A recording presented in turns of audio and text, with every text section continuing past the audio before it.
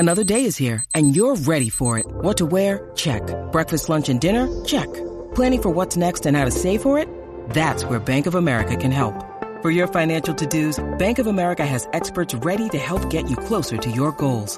Get started at one of our local financial centers or 24/7 in our mobile banking app. Find a location near you at bankofamerica.com/talktous. What would you like the power to do? Mobile banking requires downloading the app and is only available for select devices. Message and data rates may apply. Bank of America N.A., member FDIC. When you need mealtime inspiration, it's worth shopping Kroger, where you'll find over 30,000 mouth-watering choices that excite your inner foodie. And no matter what tasty choice you make, you'll enjoy our everyday low prices, plus extra ways to save, like digital coupons worth over $600 each week. You can also save up to $1 off per gallon at the pump with fuel points. More savings and more inspiring flavors make shopping Kroger worth it every time. Kroger, fresh for everyone. Fuel restrictions apply.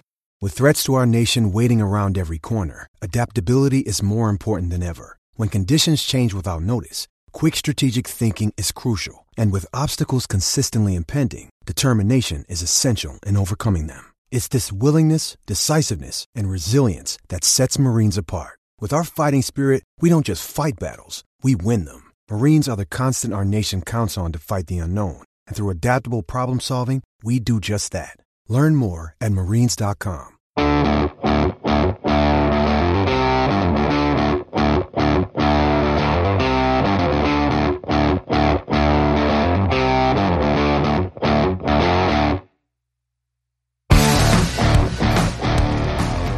Welcome, everybody, to the Hammer and Rails podcast with your How about them Boilers? I'm your host, Andrew Ledman. And I'm Casey Bartlett. And Casey and I are celebrating the Purdue victory over the terrifying Scarlet Knights of Rutgers. We snapped their winning streak over top 25 teams, and we vanquished the bad vibes from that half-court shot earlier in the season. Purdue wins by 12. And I know that is exciting, and we're going to talk about that in the second half of the show. But since Purdue does not have a game coming up until after our next episode, we're going to put off any game previews, and we are going to talk about the Big Ten race and the Michigan, Juwan Howard, and Wisconsin Greg Gard situation, because that is wild. Yeah, it was. What a fun day for Big Ten basketball. Yeah, so before we get into the really fun part of that, so Purdue, Wisconsin, and Illinois now all sit at 12-4 on the season. Three-way tie for first place. Hold on. We're one game ahead of them now. Yes, sorry. 13-4. 13-4. My standings had not updated. So yeah, we're 13-4. Wisconsin and Illinois 12-4. So we're half a game ahead. Purdue now with just 3 games left in the conference, whereas Wisconsin and Illinois both with 4. And Wisconsin has to go to Rutgers, so that could help Purdue out quite a bit because Rutgers has been very tough at Jersey Mike's Sub Sandwich Shop Arena there in Piscataway. Do you know what's fun, Ledman? What's that? When you pull up the Big Ten standings on ESPN, it shows the rate, your record against top 25 opponents as well. Okay, yeah. And Illinois is 3-3. Okay. Respectable. Wisconsin 4-3. Very good. Ohio State 3-3. Rutgers 5-2. Unbelievable. Crazy, right? Yeah. Purdue's 5-1. Really? Big time Boilers. Let's go. Wow. I guess I hadn't really thought of that. We don't lose the ranked teams. We lose the worst teams. Well, yeah, that's true. So, I mean, it's going to be a very exciting Big Ten stretch. 3 games left. Purdue, of course, no real games off, as we come down the stretch. We don't get a second game against Penn State or Nebraska. We've got to go to Michigan State, go to Wisconsin, and then play at home versus IU. So 3 pretty tough games. We get days off, yes, which is something new. Yeah, I mean, today we're recording this on the 20th when Purdue just defeated Rutgers. The next game for Purdue is going to be Saturday the 26th. So these boys should have the freshest legs they've had in about a month and a half. Not only just fresh legs. With 5 days to work on something, you can add things. Right. All the stuff that you've learned during the season that you've struggled with and or things that people are scouting for you, you have a full season of data to see how they're attacking you defensively, offensively. I'm thinking more, with offensive sets. We get 5 full days to put some counters in. And I am very excited to see what we'll have going up to East Lansing. Yeah. And I think that plays into one of Matt Painter's strengths, because I know he's had a couple bad games in the first round of the NCAA tournament, but if you give Matt Painter enough time, he finds a way to beat a team, and he's got a pretty darn good record in the first round of the tournament, including when Purdue is the underdog seed. So giving him those 5 days to get ready for Michigan State, I think will give Purdue a pretty good advantage, even though the game is in East Lansing. You never like to go up north. No. Because Michigan sucks. But Michigan State is not the Michigan State we feared here in the last couple years. I mean, we'll talk about this more on Wednesday, but it's not that they're not completely a paper tiger, but they're a bit overrated in my opinion. I think they're ranked, currently, like 19th? I think paper tiger is the right word, because they look like a tiger. You look at them, they're all like 6'8" and athletic, and you're like, oh, this team's scary. They're wearing Michigan State jerseys. Icky Izzo is coaching them. Is that a trademark nickname you've just given him there? Yeah, because he's very icky. Or are we icky. still working on it? Okay. He's very icky. All right. No, I'm good with it. Okay. I think we should print T-shirts. Fair enough.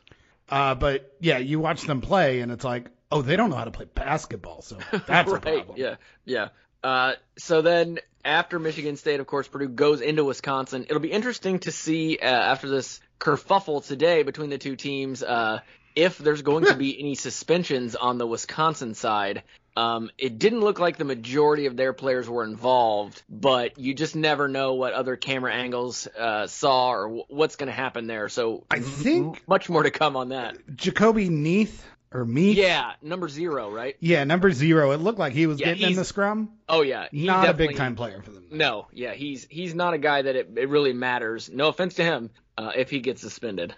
I mean, it's trash. It's just the plague on Howard's house. Yeah, so we'll just go ahead and jump right into that, because this is what Casey and I really wanted to talk about today.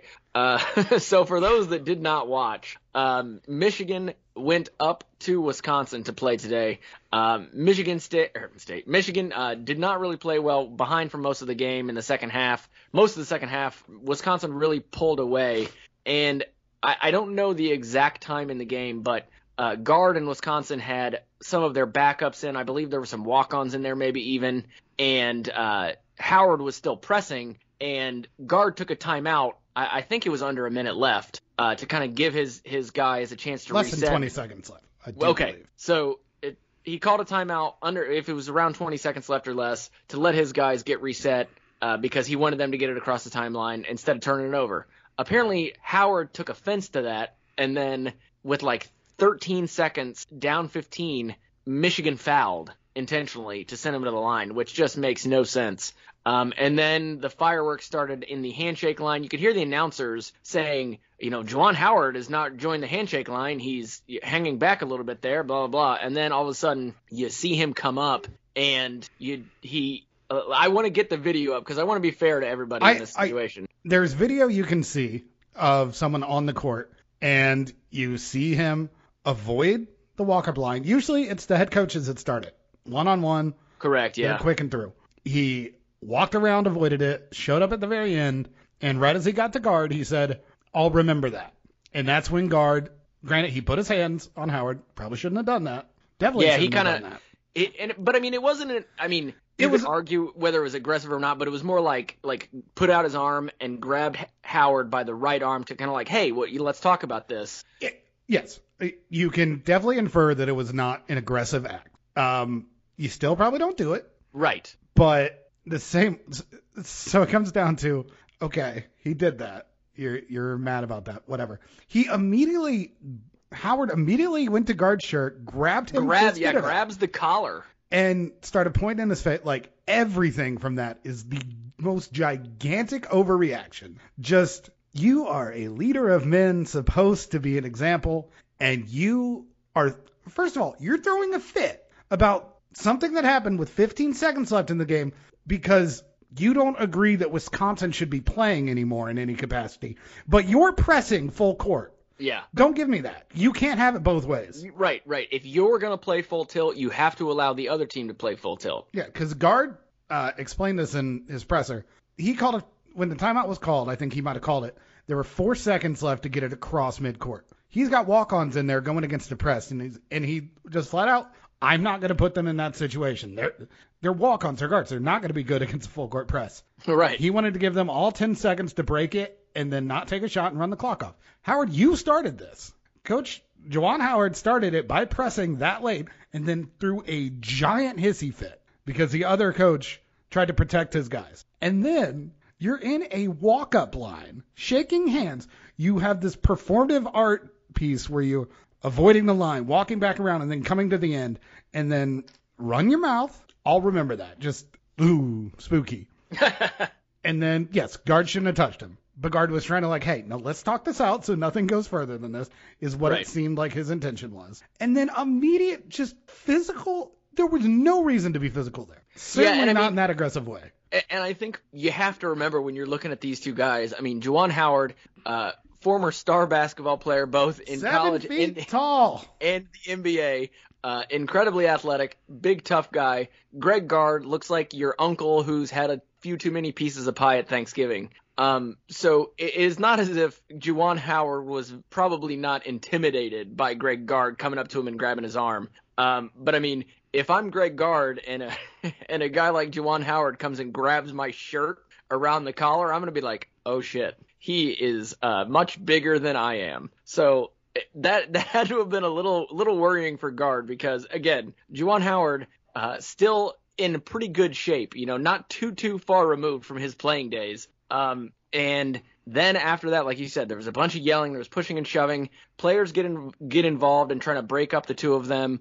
And then I don't know if something else was said to push Howard just a little bit further over the edge, but suddenly Howard, he kind of rears back almost like he was going to punch, but then he like opens his hand and he smacks who turns out to be Joe Krabbenhoft. It was like a smack and grab, so it wasn't a punch, but like pretty much as bad to hit someone over the top of the head and then try to grab their face. Yeah, and like it does. I mean, it looks like he wants to punch so bad. He wants to pull him towards him so he can punch him. Would be my guess. Yeah.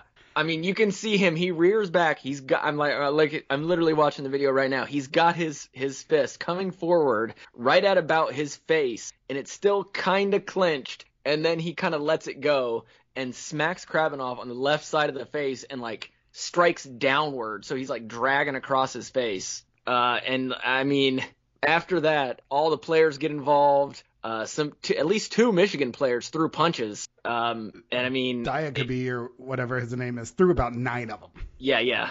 I mean, you 100%. One person caused all of that to happen. It was one person overreacting for the second time in the span of about a year. That is fair to point out because Juwan Howard has done this before.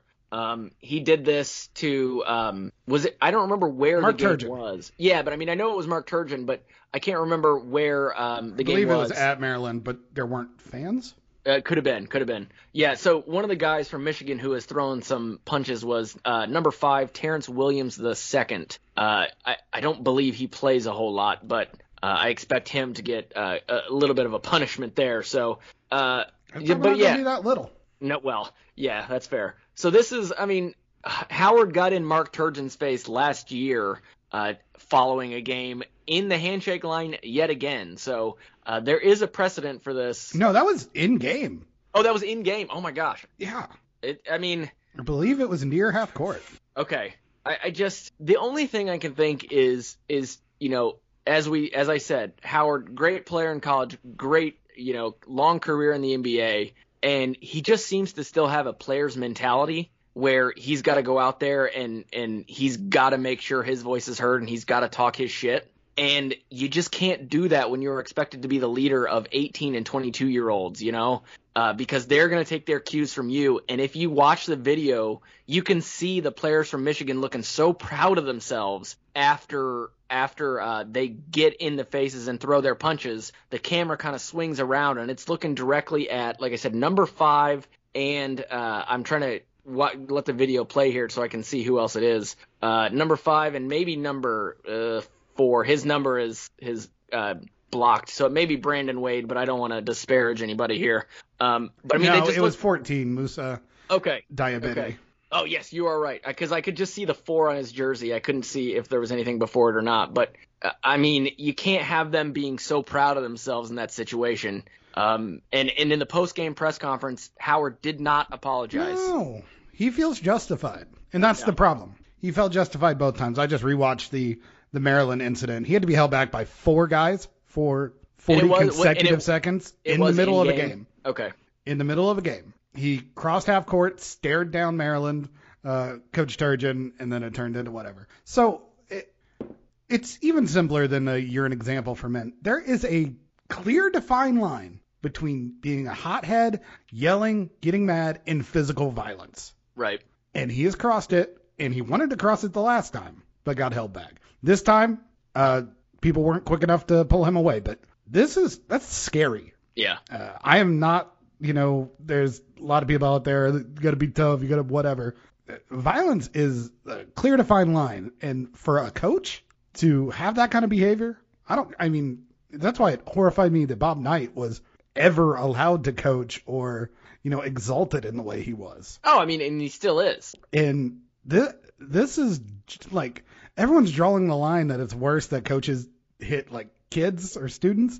Like that makes this better, right? Like, yeah. If your argument is, well, he hit a coach, not a student. Yeah. You're like, oh, you're really, really splitting hairs here. Yeah. Like it's the person that would do the first thing would do the second thing. Right. In a second. So, I mean, the only comparison, of course, that immediately comes to mind is when Woody Hayes from Ohio State just punched a player while on the sideline during a game. And of course, he kind of was fired almost immediately, was shamed. And of course, now half the Ohio State fans love him again. But that's, I just wonder, and I want to ask you, what do you think Michigan is going to do? Because from my understanding, the Big Ten rules state that the Big Ten can only has the power to suspend someone for 2 games unless they go to their like joint committee on blah, blah, blah, which they hardly ever do.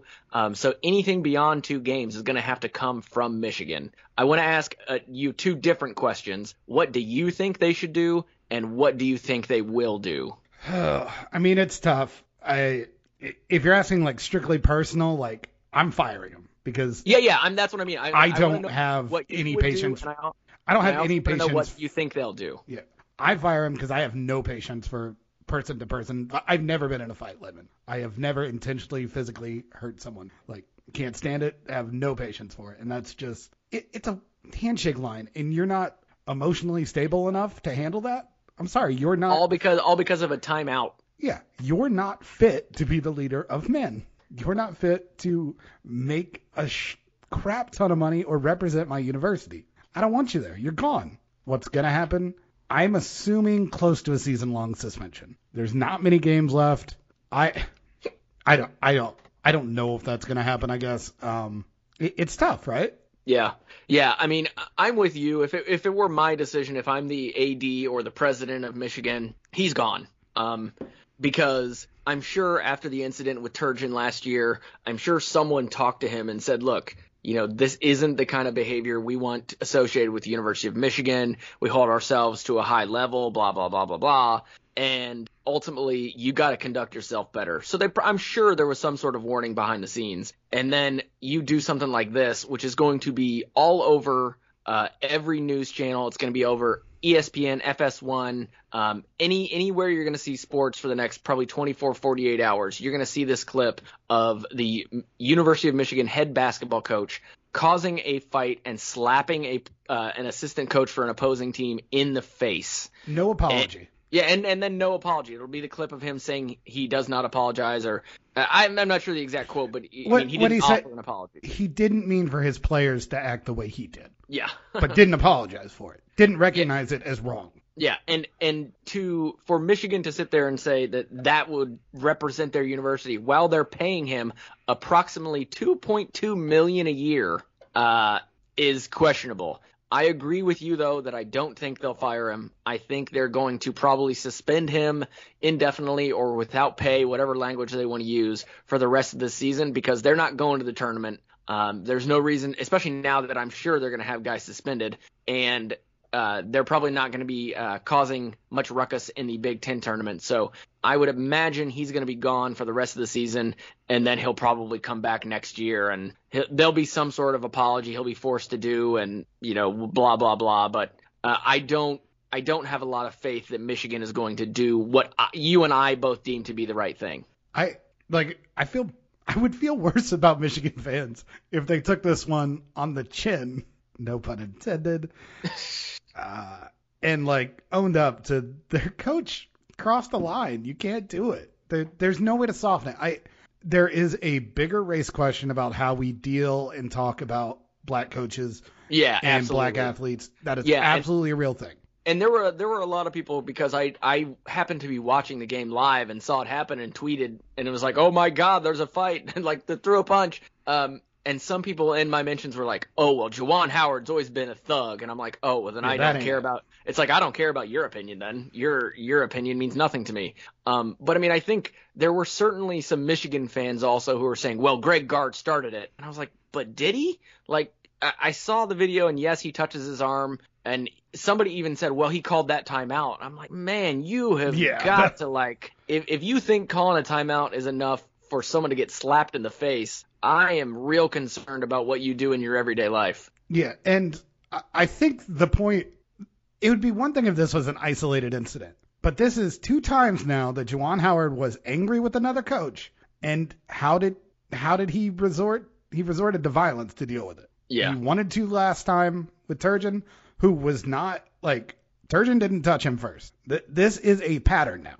And look, we don't cover same things the same way, but I cannot imagine a coach doing what he did, whatever color skin it is, right now in this day and age, and anyone feeling okay with it. Yeah. I saw some people were like, well, Bob Knight got to play through more than this. I mean, he threw a chair across the floor. He, blah, blah, blah. It's like, yeah. And I mean, I think he should have been fired years ago when he did that. But at the same time, you do have to understand that was, 40 years ago. Yeah, we had so a it lot does, of problem in the 80s. It does make a difference as to when something happens. I mean, there was a time when you could say a lot of disparaging things toward minorities and women, and you could get away with them. Mm-hmm. Doesn't mean it's okay now. Of course, it wasn't okay then, but you could get away with it. We have evolved as a society, and therefore your actions may have different consequences than they did 20, 30 years ago, because we've realized what you should and shouldn't do in certain circumstances. And I think Howard might have gotten away with this much easier in the past. Right. But now I think he's going to be in at least some trouble, but not as much as we would like. Yeah, if Brad Underwood doesn't take a swing at anyone, he's the maddest person in the world. But there's a clear line. Yeah, Underwood looks like he's about to have an aneurysm or a heart attack on the sideline just about every game. Yeah, there are a lot of angry coaches. And, when we had Holt as a defensive coordinator, I didn't like it that he was so angry at players. It made me uncomfortable. I wanted him gone for that reason. But, there's still a clear line between anger and being a hothead and physical violence. He started what could have been Ron Artest, Jermaine O'Neal.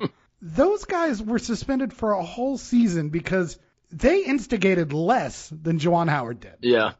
I mean, they got into the stadium. Well, yeah. But, I mean, the guy threw a beer on our test. Right. So, I mean, he didn't even really start anything in that circumstance. Right. But, that whole stadium could have got ugly real quick. Yeah. And it did get ugly. You had 20 college athletes getting caught up in a coach's anger and inability to just walk away. If you're that angry, you don't need to be at the back of the line to get your, oh, remember that line. Yeah. Just say that to the press afterwards. Go cool off. Stop being a hothead. And I was watching a game. We were watching the end of this Michigan-Wisconsin game. My in-laws are here, and my father-in-law was like, "Why do that there? You're going back. You're going back to the locker rooms. Where you're going to see each other back there. If you have something to say to him, say it back there. And then if you want to punch him, it's not going to be on film." Yeah, performative art, and then he's just got whether it's because, like you said, he still has a player mentality that you can't get punked. It's just you are responsible for all of those young men, and you can't de-escalate that situation. Yeah. It does feel like that's what Gard was trying to do. Hey, let's not walk away this game with you angry. Let me explain why I did that. He touched him. Yes, that's on Gard. You probably should have just let him walk away then. But he was, trying to be like, hey, this, whatever, and then just overreaction. And Yeah. someone apparently there is an injury on Wisconsin's side. It's what it sounds like. Yeah. Don't know what it is. That's all on Howard. Mm-hmm. So. Yeah, so I'm sure there will be fallout from this. I don't know if it's going to affect the Big Ten race or not. I don't know if anybody from Wisconsin other than number 0 there is going to be suspended, but it could have an impact on when Purdue plays them. So we'll see.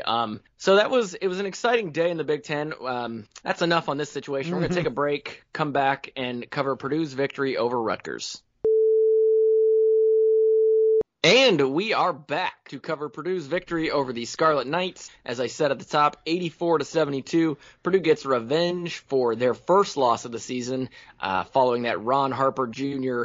just beyond half-court shot to put Rutgers over the top. So now Rutgers had to come into Mackey, and it was not as nice for them as the Jersey Mike's homemade meatball sub arena, and they walk out. Do they have meatballs? Does Jersey Mike's have meatballs? I don't know. I've eaten at a Jersey Mike's, I believe, one time.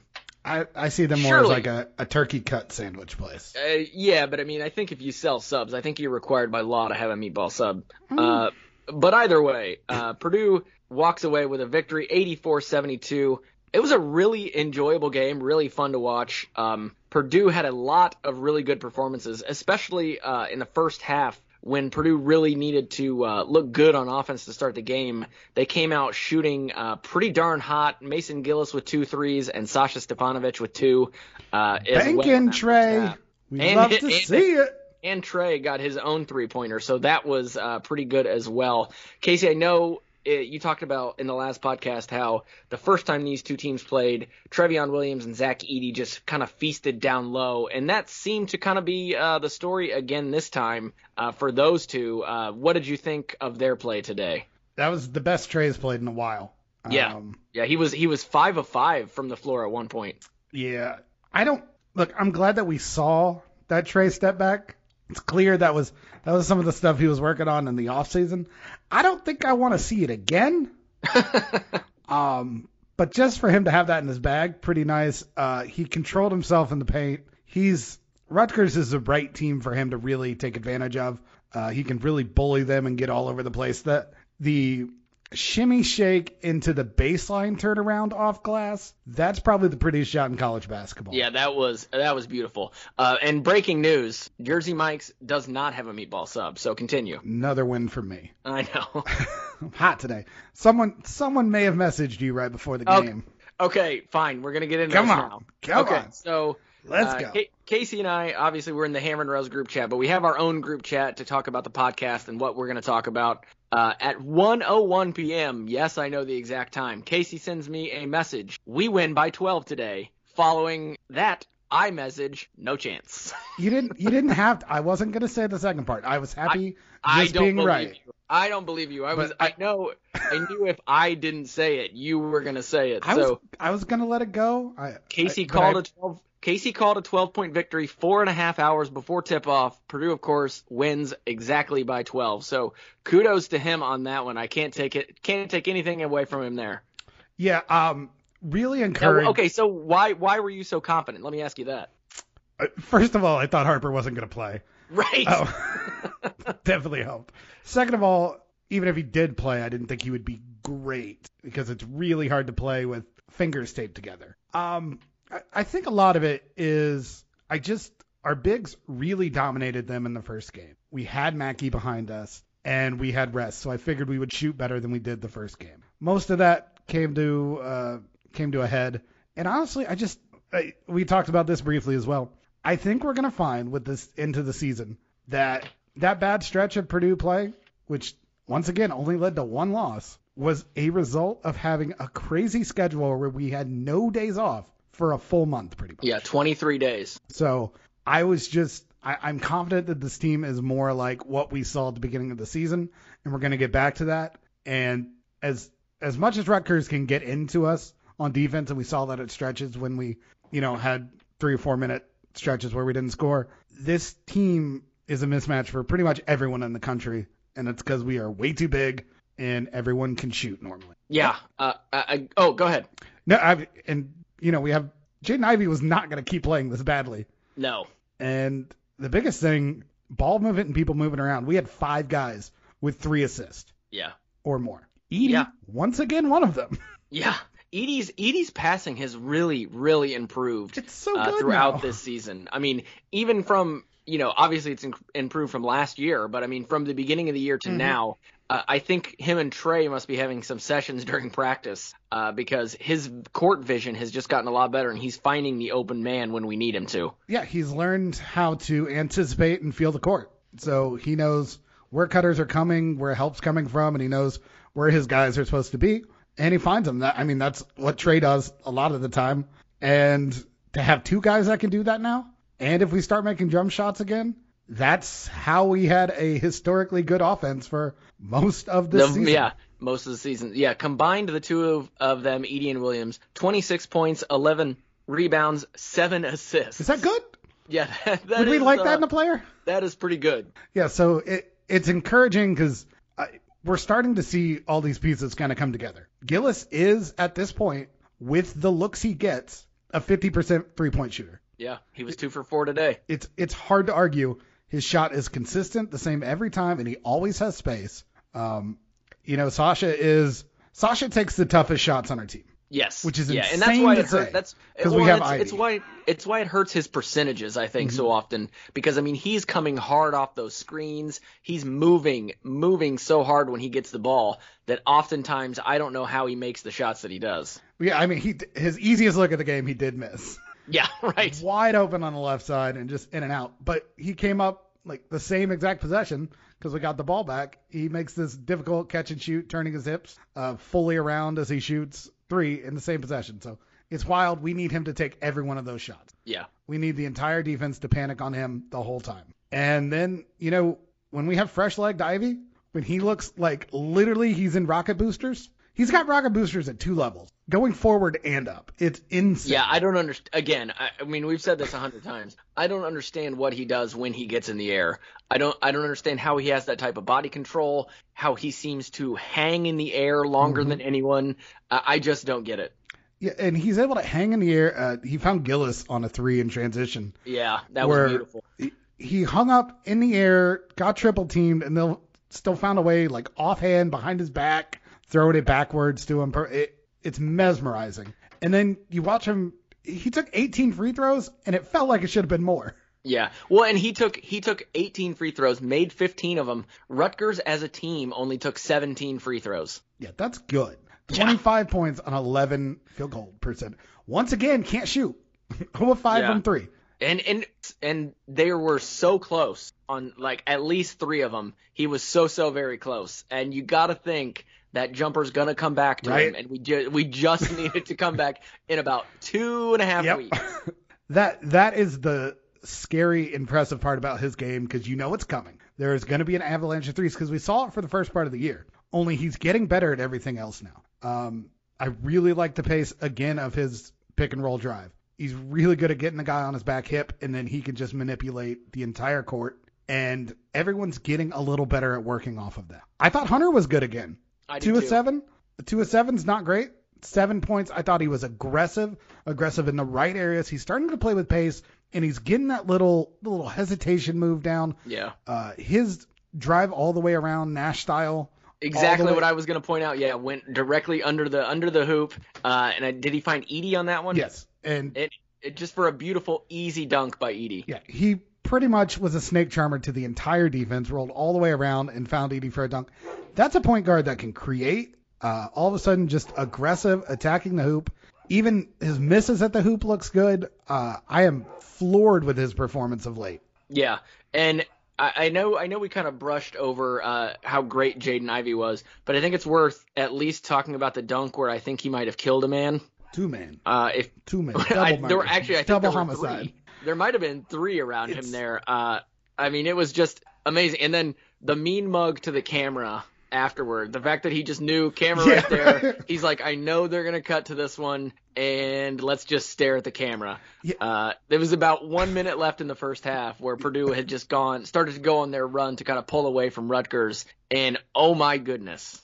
It was something. So you watch these super explosive athletes, and usually it's like the first step looks boosted, and then they just coast. It's every one of his steps. I thought a couple plays before, he had one fast break where he boosted past like 4 people. And then the dunk attempt he had in the paint where he missed it, kind of got pushed from behind. He just goes at these supernova levels of athleticism and quickness. And then, the baseline dunk just rose up, and you're like, can he get there? Right. He can't get there. There's no way he's going to, oh my Lord. He got there. And then, just you can't guard that. Ron Harper Jr. was on him all night almost. One of the best defenders in the country. Long, big, athletic, McConnell. None of them can stay with him in any capacity. Yeah, and I mean, obviously his shooting percentage, 5 of 11, not great, but man, he was just getting hammered every time he got into that lane, and he earned those 18 free throws. Yep, 25 points, 4 assists. Like, he is making buckets happen. Yeah, and in all fairness, he still does have those lapses on defense, but when you're playing the way he does on offense, you can live with those errors on defense because he's giving you more than he's taking away. So obviously, it would be nice if we saw just a little improvement, just a little more attention to detail. But we can handle it if it's necessary. So, like you said, Ron Harper Jr. did play for Rutgers. He had the hand taped up. Only wound up with 12 points. Did not crush Purdue with the 30 like he did in that first game. So no one from Rutgers really stood out as someone who was crushing Purdue. I mean, I guess Mulcahy. Mulcahy's awesome. Yeah, I mean, he's my favorite player in the Big Ten, not Purdue, to watch. Really? Okay, why? He's just this big, lumbering point guard that has great anticipation, uses his body to just kind of pause the court, much like the way he found Harper on that baseline cut. He had 6 assists against us. I like a left-handed point guard. I like a big point guard, and I like a guy who can just kind of pause the whole court because he's such a weird mismatch at the point guard spot. And he's really rocking that headband. I do like a headband. He wears it, to me, it looks like it's getting a lot of pressure on those ears, man. He's really pushing those ears out of the way. It looks a little uncomfortable for me, but, I don't know. Maybe it's working for him because he played 33 minutes, 15 points. He did foul out at the end there, but, he was trouble for Purdue, but and he played much better in this game than he did the first time these two teams played. Yeah, he's just fun. A good piece, but I'm glad. Are we thinning our rotation a little bit? I mean, you have to think so. I mean, Thompson only got 9 minutes. First only got 5. Morton got 10. So he did move up. We talked about last time you wanted to see him get more minutes and Thompson get fewer. But now we're down to 9, and really we're basically down to 6.5 because I mean we've got our starting 5. Trevion, of course, is always going to play 20 minutes or so. Him and Edey get about half a game apiece. Morton got double digits, but I mean he's right there on the edge. So of course no Newman again. He's still struggling to find his place. But I think these are going to be the 9 guys you're going to see, and I think First and Thompson are slowly falling out. I expect First to play a lot against Michigan State. It's matchup dependent. Rutgers is big, but not huge. What about First and what about Michigan State makes you think he's going to jump up and play more in this game? We need as many 6'10 bodies as possible. They run a 6'9 guy, 6'9 guy, 6'8 guy, 6'8 guy. Yeah, that'll do it. So okay, hey, no more Michigan State though. Right. We're focusing. One thing I think is worth mentioning is Purdue did very well for the vast majority of the game against the Rutgers press. We made a few mistakes down the line, but it's much improved from, where we were against Iowa at the beginning of the year. And I think that at least deserves a shout out. Yeah, Sasha made a pass like he got distracted by his phone and then saw a defensive lineman coming at him on Madden. And just said, "It's a circle." Oh no! Come back. But I mean, there was a lot of movement. The guys who didn't have the ball were moving, were setting screens, were throwing their hands up to get the ball. So there's definitely been some improvement in that area, and I think that is a necessary improvement because that's probably something Purdue's going to see in March.